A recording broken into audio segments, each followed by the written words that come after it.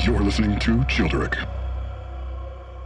Brother of Parkland shooting victim destroys politically motivated FBI raid on Trump attorney's office.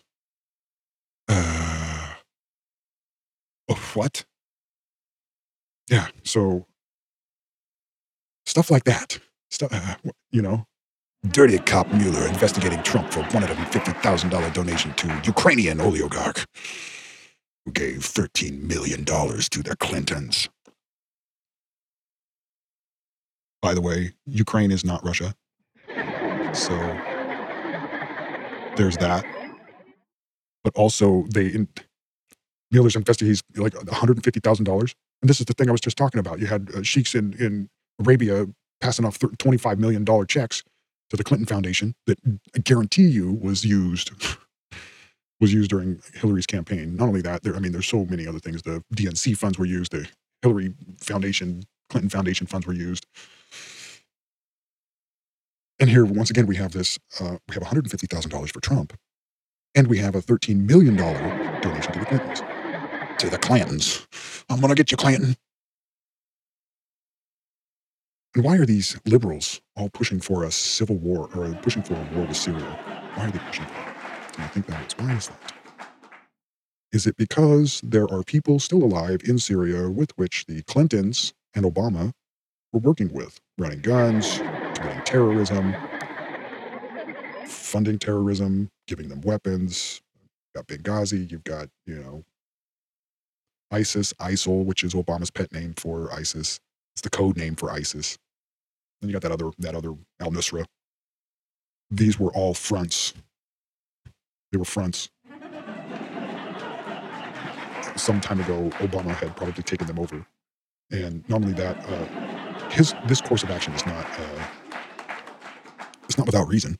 It's not without reason. It's pretty simple to see that, he had instigated the Arab Spring, the so-called Arab Spring, where the Arabs rose up and everybody, five countries overthrown. Syria in total chaos, civil war. Massive amounts of immigrants flooding into Europe from the Middle East, from war-torn parts of the Middle East, who in turn start busting the place up. Yeah, like nobody knows what's going on. Nobody knows what's been going on. Why do you want a war in Syria? Probably to clean up the rest of the mess that you left when you went in there and you started doing the things that you were doing. We get it. We get it. Obama did it. This is Obama. That's the kind of stuff that we have to.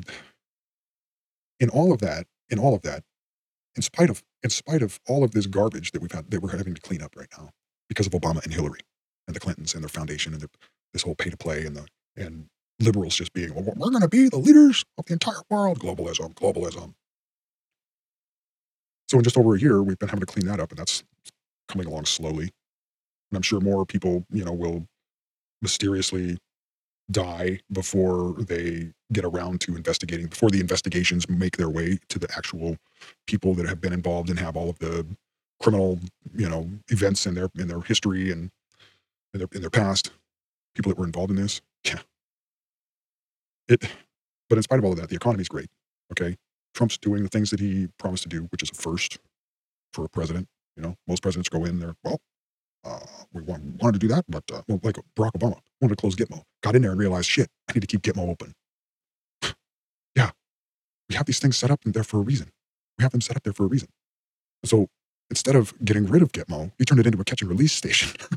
We're going to ship you to Gitmo, but just hang tight and we'll get you out. We'll get you to Canada, get you flush with some millions up there, because Trudeau will just give you $10 million if you're coming back home.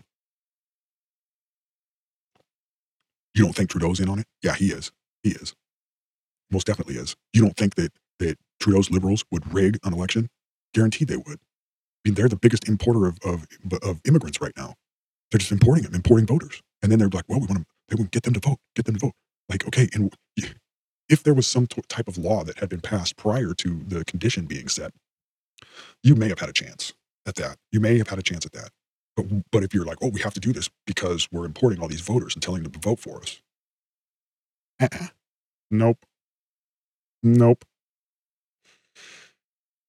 And to be honest with you, I don't have to go off and disparage him too much, because I'll just let him be himself, because he doesn't really need any help making dumb decisions.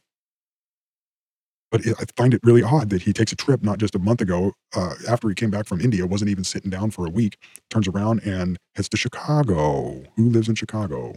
Hmm. And after that, he stopped off there for a little thing. Then he went to San Francisco. Then he headed down to whatever, San Bernardino or whatever. The people he was talking to were tech people. These are these same people, the same roundtable tech people that were sitting down with Obama. So he visited Chicago, San Francisco, and whatever, Hollywood somewhere down there. I don't know what else he was doing. But the thing everyone wants to know in Canada, the media is all abuzz about it. Did he make different socks for each city that he wore to each city? Yeah, yeah. Like nobody can see what's going on. Nobody knows what's going on. Parkland, the kid, David Hogg, the kid meets with Obama at the White House, is on the registry. His name is signed in as a visitor to the White House. Okay, Obama gives him candy. Next thing we know, this kid moves from California, Southern California, to Parkland, Florida, and then there's a shooting, and he's the poster child now. He's the poster child now, and everyone's just totally forgot that there were 3,000 other people, other young people that were also survivors of that same shooting.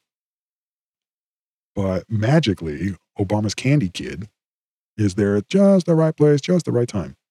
Out of all the places, out of all the coincidences that could happen, oh, this is the kid that Obama knows, that he's met before, that he gave candy to.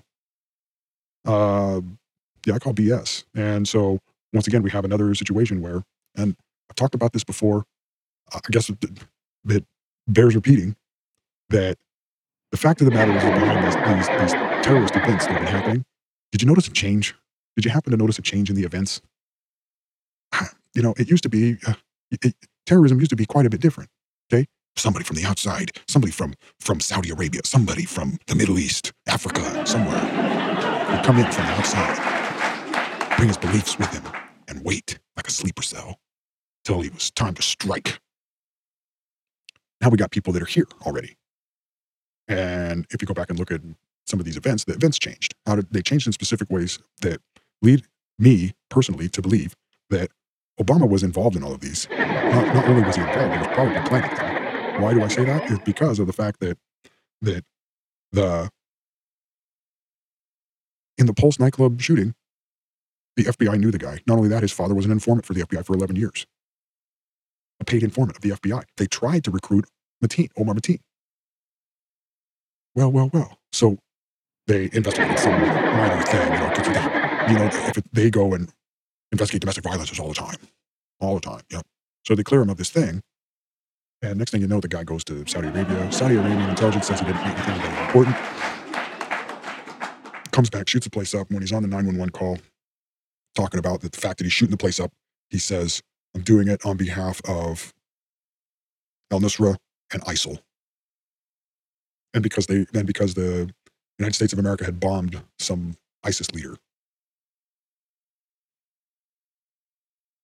And so essentially what he's doing is telling you what's going on, because Obama's the only one that ever called ISIS ISIL. And the very next day after the FBI or the investigator on the scene had talked about the 911 call, he specifically said that the shooter said ISIL. Okay? The shooter said ISIL, not ISIS. But when that came up, when the people pointed that out, so he said ISIL, then the media went and shifted it to ISIS. It's an important distinction. And then it's an important event right there, because that means one of a couple of things. The media is aware of the connotations of ISIL. ISIL must be a code name. And since it's only Obama that uses ISIL, and not even ISIS uses ISIL, okay, that points you directly to Obama. The other thing is that everyone knows that al-Nusra was a front for a group that was being used by the United States to funnel weapons and drugs and money through Lebanon into Syria. Those weapons were coming from Libya. Not just any old place in Libya, Benghazi. Do you see what I'm saying? So they're going along doing all this stuff, and so you've got that. So the next day, all references to ISIL disappeared, and then from then on, it was ISIS. Continually, it was ISIS. Okay, The other thing is that remember Dallas? They had the big marches and the riots and all that stuff, the Black Lives Matter and all this stuff. Yeah. Uh, and then they were like, that guy goes off and starts shooting cops, and we get the pictures of like the cops protecting the people. So then it was cops, and they were trying to start a race war. They trying to do all this other stuff. So fast forward to after Obama leaves office. After Obama leaves office, now all of a sudden we have Las Vegas. Well, what happened in Vegas? Well, let's look at the fact that the events are changing and morphing based on events on the ground. That means the person who's behind them is still behind them, but his position has changed, and the only person that could be is Barack Obama. The reason why I say that is because before he was in a position to clean up loose ends, block investigations in certain ways, not order that certain things be pursued or whatever. He wasn't there to clean it up. His people, some of his people that were key to helping him clear these things, to keep these things from becoming known, aren't there anymore. So he's not there, they're not there. And so now that's what you're seeing is the change in all of these, their tactics have changed depending on their conditions. That's how you know who they are. That's how you know that it's them doing it. That's how you know. That's how you know that it's them doing it and not anybody else. So that right there is my advice to everyone, is to take heed, be warned that these people who, especially people who are liberals, need to realize that there's people that have been doing this stuff in your name, on your behalf. They're lowlifes, man. These people are lowlifes. They got no business being around anywhere near the power. And their criminal activity needs to be prosecuted. They need to be prosecuted. And where appropriate, thrown in jail. Or whatever the other thing is. I don't know what else you do. But it's clear that what's been happening. It's clear. It's getting clearer by the day.